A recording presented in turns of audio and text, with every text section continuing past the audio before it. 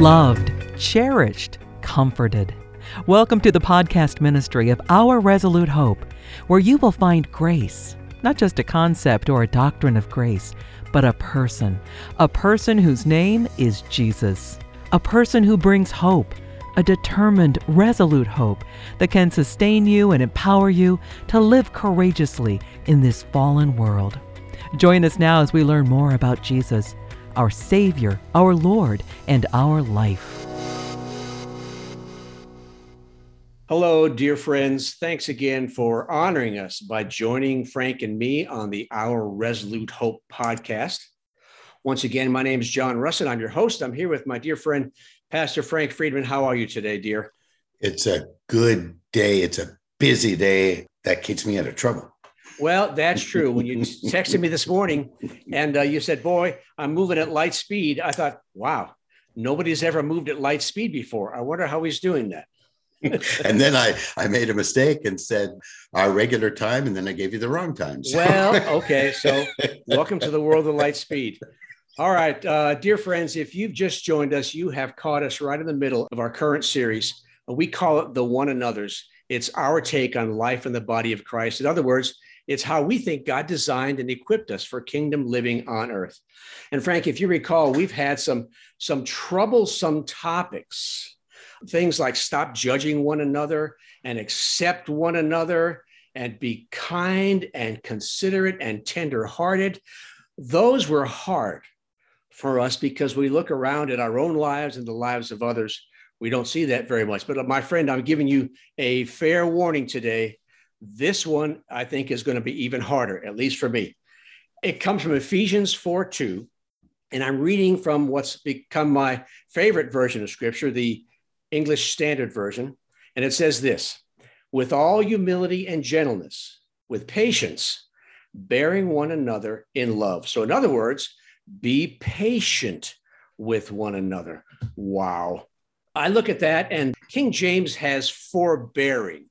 Well, that's kind of an old word, but I looked it up, and it means to sustain or keep on bearing a burden, to endure, which means, Frank, that sometimes our interactions with people will seem like tremendous weights on our shoulders. This is going to be really difficult, because it's hard to endure someone who's just so difficult to be around, isn't it? Wow, how much time do you have today, John? Well, our standard length is about 40 minutes. And if you want personal testimony, we better add some sessions. But if we're just going to talk about the issue, we could probably shorten it. Oh, yes, it's hard. My goodness. How about marrying somebody who's an hour late and you're an hour early person, just for starters? Well, yeah, that kind of works for me too. Oh, by the way, just to make the stakes a little higher, my friend, it not only says be patient with one another and bear one another, but it says this is the qualifier that nails me: bear one another in love. That means while you're bearing under this burden of this person, you are to agape them, to do the most redemptive and constructive and honoring thing for them. So my friend, that just raises the stakes. Yes, it does, John, because, when you said that, one of the words in the Old Hebrew for love, it was translated loving kindness. And what that word really means is to suffer long. It's a patient love. If I was going to put Frank's Free Translation, people are different from us, and all of us struggle with that old belief system, we shall be as God. And for many of us, we think that we're the ones best equipped, so we should play the part in the relationship. And then we've got the busyness of the day, all the things we've got to accomplish. And it becomes very, very difficult for us to be patient with someone who's blocking our goals, hindering us from getting everything done that we need to, or not doing what we think they should, because after all, we do it better than anybody else, and they should do it the way we do. So my Frank's Free Translation maybe would be something like this: we're going to have to put up with people, but do it in such a way that they don't know that we're putting up with them. You know what I mean? In the tone of our voice, in what is on our face, we really have to guard against communicating that we're being impatient or that there's a hidden anger or frustration, because those kind of looks and words can not only cripple a relationship, but they can cripple the person we're in relationship with. That's right. And love does the most redemptive and constructive and honoring thing for them. And so blowing them off, even though logic says that we should, can do nothing except raise a barrier between us. And so this really comes down, my friend, to nothing other than our basic life attitude. How do we respond when people's behavior and their choices become a burden to us? You know, what's interesting, this verse says, with all humility and gentleness. That same phrase is used only 2 places in Scripture. The other place is Philippians 2, where it says, in lowliness and humility of mind, let each esteem others than themselves. So not only are we to endure this burdensome relationship, but we are to treat this person as if they are more important than ourselves. And my friend, I might be able to handle the first rung every once in a while, but this one, to esteem them better than myself, I tell you, man, I am very often a pretty dismal failure. Well, John, you brought up a very important point, and I think all of our listeners need to home in on this one. If this is something we try to do, we will fail. We lack the resources. This is really a fruit of the Spirit: love, joy, peace, patience. Patience, there it is. Gentleness, kindness, self-control. All 4 of those last ones are all tied up into this one. So it's not something that we can manufacture. It really is going to be the fruit of an intimate, dependent love walk with the Holy Spirit, in which He expresses His life through us to others, because it's supernatural. It's supposed to be supernatural. If you bump into me in a hallway, excuse me, no problem. If you just smash my car because you weren't paying attention, I'm going to struggle. But you and I both know somebody who's not going to struggle with that, because he's already proved it. I mean, he loved people that spit in his face. So this is very important. I think, Christian religion would try to manufacture this, and it's nothing but a cheap counterfeit. But it's the Christ life released, experienced in us, expressed by us, that alone can produce this in such a genuine fashion, in supernatural power, that not only will our flesh be restrained, but that person will feel safe around us. They'll know that we're not gritting our teeth with them. Because, I can put up with people and grit my teeth and they'll see my face. That's right. But this is something supernatural. I was just finished a conference this weekend up in Texas. And this is what I was trying to drum into these people the whole weekend. If you can pull off the Christian life, it's not the Christian life, because the Christian life is supernatural. It's Christ in us. And that's the thing Paul never, ever got over. That's right.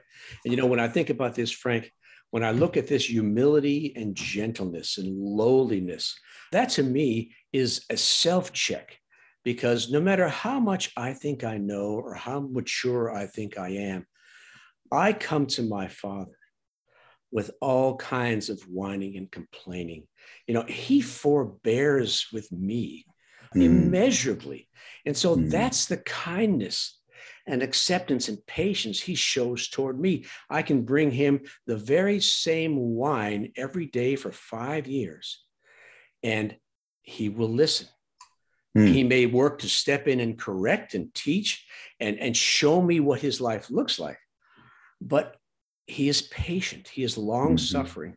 And so when I realize from an accurate view of myself how far short I fall in Christ's life in me, it should be a wake-up call, a check for me to realize that this other person who's bugging the boogers out of me, there's not too much difference between them and me and God. Yeah. And so, I just think about how Father responds to me, and therefore I don't duplicate that. I don't suck it up and marshal my resources. I say, Father, please be that in me, through me, to this person. Yes, John, because again, the key word you mentioned earlier was love. And so if this person is frustrating me, which happens all the time, right? If they're blocking my goals, if they're doing something that I've asked them not to do, it's really love that's going to be the issue here. Am I really interested in slapping them into shape? Or am I really trying to be an expression of Christ to them? And you said a key word just a second ago, the goodness of God. In Romans 2, it says it's the goodness of God, the kindness of God that leads people to repentance. So rather than, slapping them up and, shouting them out and calling them out, if we can gently forbear in love, we still may need to point out wrong behavior, but if we do it with love and kindness, if that's what leads us to repentance with our God, that's what can lead to their repentance in whatever behavior is frustrating us. And one thought I have, John, in my own life, I think we got to be honest here. I can pull this off pretty good with the people that I work with, the people I run into in the grocery store. But in my own experience, the ones that it's hardest to be patient with are the ones we love the most, the ones we're in intimate relationship with, your spouse, your kids, your family. Because I think what happens, and I'd love to hear your thoughts on this, is that because we have this intimate relationship, we have greater expectations of them.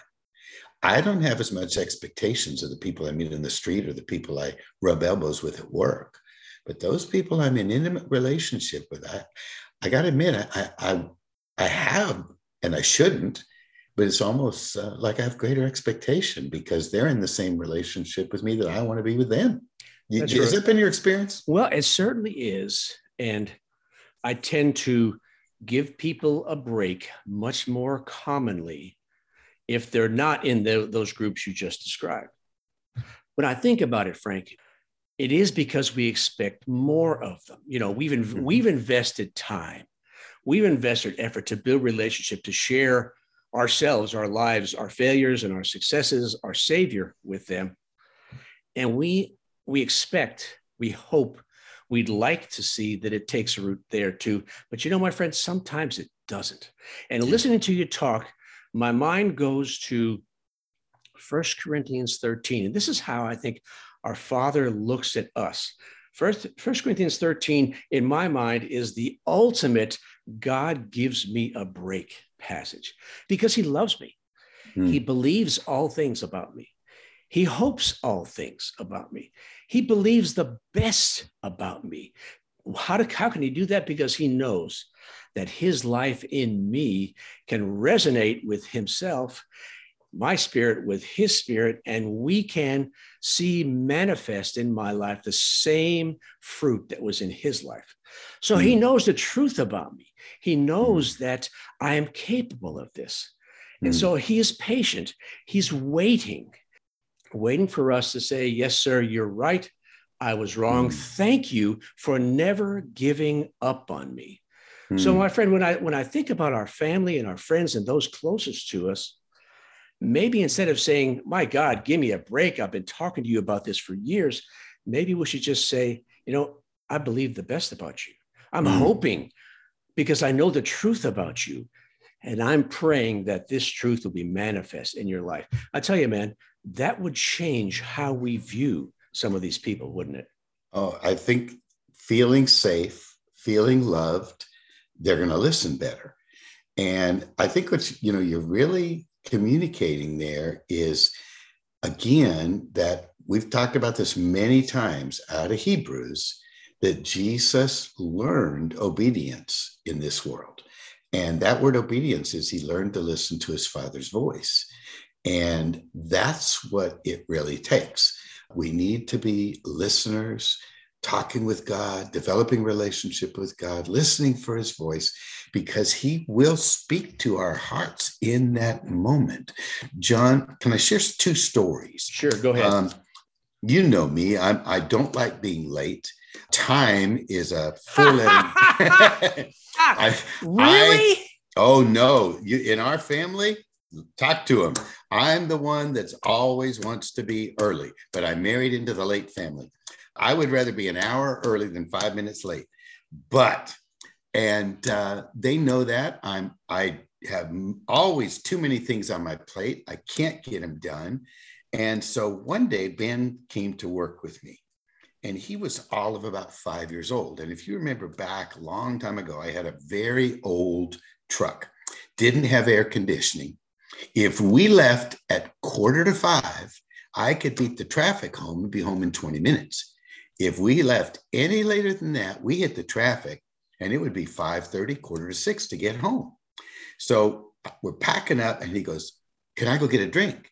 And I said, "I'm in a hurry, Ben. We got to get in there because it's hot in South Louisiana. Hurry up." Well, he was out there and he was out there and he's out there and I'm waiting. And my temper's starting to rise. And so I go back into the church and he is at the drinking fountain. And you know those little coffee stirrers? Yeah. He is drinking the water out of the drinking fountain with that little coffee stir. And everything in me is welling up because now I have a 45-minute to an hour drive in blistering South Louisiana with no air conditioning because this 5-year-old is sipping water through a little teeny straw instead of taking a drink. And as I welled up and started to say something, that listened to the Father's voice. And this is what was put in my mind. Who's the one with the problem here? That little boy is acting like a little boy. And so I was like, oh, it was like deflating a balloon. And I looked at him and I said, "What you doing, Ben?" He said, "I'm drinking the water to destroy. It's fun. You want to try?" And then so I got myself a little coffee stir straw. And together we sucked that water out of that fountain and spit that water at each other and had a great laugh. And we sweated on the way home for an hour. But what could have been a moment that would have destroyed a little boy in a way, the Holy Spirit speaks to our hearts. He does. Jesus said, "My sheep hear my voice." And fortunately, I wanted to cultivate that kind of a relationship with the Holy Spirit. And there was another time I was building a brick planter and I had gotten the bricks. And so I had all the bricks out in the garage. And I said, "Ben, Leslie, come here. Your job is to move the bricks from here to the job site to where I'm going to build this brick planter." I said, "Now let's get it done." And so I go back inside, get my water, get my gloves, get everything ready. And I come back outside. And do you remember those little Tykes tractors? Yep. Okay. They were playing Workerman. And how do I know that? Because I came outside and I looked at those two and they were playing instead of working. And I'm starting to rise up. And there's that Holy Spirit saying, "They're being kids." And I sat there thinking, that's not how I would have done it. That's not how I really wanted it done. But they were doing what I asked them to do. And it was so funny because Ben was riding the tractor and Leslie pretended like she had a walkie-talkie. And Ben gets up and his little walkie-talkie says, "Load of bricks coming to the job site." And she said, "All right, bring them over here."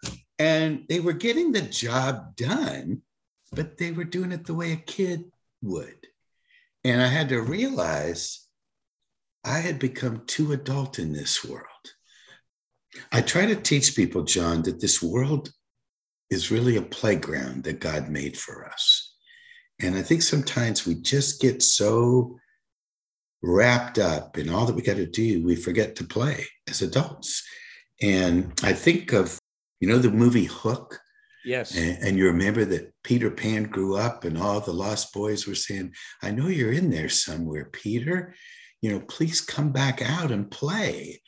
And I also think of, not just a couple of years ago, they did a movie on Christopher Robin and how Winnie the Pooh and Tigger and all of them, Christopher had grown up and he was so adult, he forgot to play. And I just kind of think, John, in this topic today, I think the Father loves us and he wants us to not be so self-absorbed and so self-concerned and not take ourselves too seriously. And if we would do that, I think it would go a long way towards trusting him to express his life through us. And then we'd be patient and tenderhearted and forbearing, and especially with our kids. Yeah. Anyway, that was my waxing eloquent. No, there you go. Pretty eloquent, my friend. One thing popped into my mind while you were telling those stories is that we set our plans in motion, but God really directs the steps. And if we insist on maintaining to our path, our schedule, we're going to miss what he might have for us. But if we choose instead to leave the consequences with him, we might walk through life with a whole lot more peace and rest and a lot more smiles for those folks who really tend to frustrate us. Because, my friend, you and I both know that we are all in the process of learning how to walk. Not only children, but adults. We're all in the process. And he's not finished with us, just like Jesus. He was made perfect by the things he suffered. That doesn't mean that he was imperfect. It just means he wasn't completely suited yet for the purpose that God had set him out to accomplish. He wasn't completely equipped to be the Messiah. And so, Frank, you're not completely equipped yet for what your Father wants to do in you. Neither am I. And if we remember that, it might really help us to, when next time we walk into church and we see a bunch of hammerheads, to walk gently and tenderly and with love and patience toward them. Yeah, I think, John, sometimes we're so fixed on the destination, on the accomplishment, that we miss the joy of the journey. And the journey really involves people, like you said. And when we can meet them where they are, we might not accomplish as much as we wanted to, but we'll impact lives. And that's really, I think, what this thing is all about. I think back to the old book where life begets life. And, John, if you think about it, Jesus said an amazing thing in John 17 in what's called his high priestly prayer before he finishes his work. He said, Father, I ask that you not take them out of this world. I mean, that's an amazing statement. Otherwise, if we get saved, why didn't he just take us to heaven right away? That's right. We're here because we're his ambassadors. As Paul put it, we're his living letters. We're the ones that the people of the world are supposed to look at us and say, oh, so that's what Jesus is like. And that's a pretty heavy mission. It's back to where we started when you started this thing. It's all about love. That's right. It certainly is. Now, I want to throw a little bit of a wrinkle in here, my friend, before we begin to wrap this up. We've been talking about being patient with one another, and the larger context for this conversation, and in fact, all the conversations we've had, has been within the body of Christ. But patience is something that can go a long way when we're interfacing with the world as well. Mm-hmm. Frankly, my friend, there are some people out there who want nothing more than to hurt us, than to tear us down, than to just slander our reputation, to rip us to shreds in front of those whom we love. And so where does this all fit in with those who are obviously hostile to us? Again, John, this is not something we can manufacture. Jesus told us that we have to love our enemies. In fact, I just taught a retreat this weekend. And one of the things I often do when I do a retreat is I ask test questions. And if you think about it, John, our education system tests all the time. Well, they test because they want to know what we've learned. And then they can teach us what we haven't learned. So it's a wonderful tool. But you think about it, we never do any tests in church. So a teacher really never knows whether the people are getting it or not. And one of the test questions I often ask is, how was Jesus able to do all that he did? He loved his enemies. He walked on the water. He healed the sick. He raised the dead. What's your answer? And John, inevitably, many Christians will write down, because I have them write on a piece of paper, they'll answer that because he was God. And if that's the answer, that's really bad news, because we're called to love our enemies too. Well, if he loved his enemies because he's God, we're not God, then Jesus, the Father, is calling us to do something we can never do. So that's the wrong answer. Jesus said, I live out of the Father. He said, I do nothing without him. As I hear from him, I speak. As I hear from him, I judge. And he told Philip in John 14, if you can't believe that I'm like the Father, I am in the Father, believe my works. That's the proof. It was the works of the Father. So the answer is his method was dependence on the Father. And in John 6, he says the same thing. I lived out of the Father. Now you live out of me. So again, the key is only if we live from Jesus with his life will we be able to love our enemies. If we try to do it on our own, we will crack and we will either explode and beat them up, or we'll do the Christian thing, which is simply avoid people. Yeah. Sometimes I jokingly say, my friend, that perhaps you've heard me say this, that sometimes the best way to live at peace with some people is to live a fur piece from them. But, I think that's most people's way to love their enemies. They just avoid them. Yeah. But, if I hear you correctly, my friend, what we're focusing on here is that there isn't one playbook for the church and a second playbook for the world.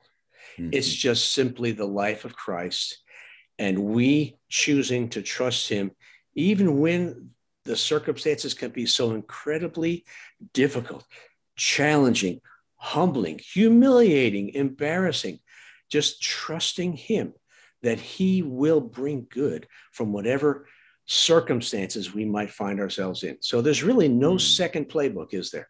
No, the Christ life is the Christ life, and he loves the world. That's right. If he didn't, then I would be doomed, because he would be waiting, tapping his foot for me to figure out that I was a sinner and come and ask. He didn't. He went to the cross first and made it possible for me to come and drew me to himself. One last thought before we wrap this up, my friend. Genesis 15, I want to talk about patience and just how incredibly patient our Father can be. There's a passage in Genesis 15 where God patiently waited for 400 years, 4 generations. Should we go in, Father God, and wipe out the Amorites? Nah. They're not ready yet. You just got to wait. And it was generations before he finally said, okay, time's up. I look at that and it's so easy to read over it. But when you place yourself in that circumstance and you just get a glimpse of how patient, how long-suffering our Father is to us, when he opens our eyes to what a burden we can be to him sometimes, but still, he forgives us, he accepts us, he's patient with us, he shows us compassion. And so we never really know. We just climb into his lap and say, wow, it's really great to be here, Father. Thank you for accepting me. And it's like all those years and all those complaints, he just pushes them aside because he just relishes in the relationship. It's funny, that word long suffering. I've had people over the years ask me what that means. And I tell them it means to suffer long with people. I want to add one thought, John, in this idea of patience. And this might be a foreign thought to this discussion, but I think it's important. I think that includes being patient with our own selves. When we stumble, when we fall, we make a decision we shouldn't make. And then we look in the mirror and go, I'm so stupid. I'm such an idiot. I'm such a failure. You know, it's a universal law that we can't give what we don't have. So we need to start by taking it easy on ourselves and relaxing, not taking ourselves too seriously, and being patient. Because as you said earlier, we're all in the same journey. And, you know, thank God I'm not what I used to be. I'm not what I maybe should be in my walk, but I'm not what I used to be either. There is a progress in my walk of faith. And we need to be a little more patient with ourselves as well. You know, when we talk about, maybe we should change the title of this series, Frank, for the one another, from the one another's to one another and yourself too, because every one of the things we've been talking about needs to be placed on our shoulders as well. So yes, sir. Be patient with yourself. Just as you give others a break, give yourself a break. Okay? Forgive yourself. In the long-term scheme of things, throughout eternity, it's probably nowhere near as important as the enemy would lead you to believe. Amen. Wow. That's about it for today. Any last words of wisdom for us? This isn't going to happen without Christ as your life. That's the bottom line. Don't try to make this happen. You will fail. Oh, boy. Yes. And we know that, my friend, from experience, don't we? Yes, sir. Okay. Well, friends, thanks again for listening to us today on the Our Resolute Hope podcast. It's been an honor to have you join us. We've been talking about the one another's take on life in the body of Christ. So please visit our website, ourresolutehope.com. We've got some new stuff there. Pop us an email, sign up for our newsletter. We'd love to hear from you. Become a member. We've got some brand new stuff there, including a video series of messages on forgiveness, which really have helped to turn a church around. And so also check us out on Amazon for some new books by Pastor Frank, including his latest, Finding God in the Gray, The Lonely Path of Pain, which I've heard someone say, Frank, is bound to be a classic. We'll see. We certainly will pray that it will. And of course, follow us on all of our social media platforms, Facebook, iTunes, Spotify, Amazon Music, and our latest, Instagram. And once again, as always, we close with the reminder that you hear on every episode. It comes from Hebrews 6, reminding us that we have a hope, an anchor for our souls. Peter calls it a living hope. Frank and I, we call it a resolute, a steadfast hope. And that hope is Jesus. So today and always, choose hope and choose Jesus. Thanks for listening. We trust that you've seen Jesus today. And you know that no matter what you're facing, he offers you himself, his own life. He wants to live his life with you, in you, and through you as you trust him and walk by faith in this troubled world.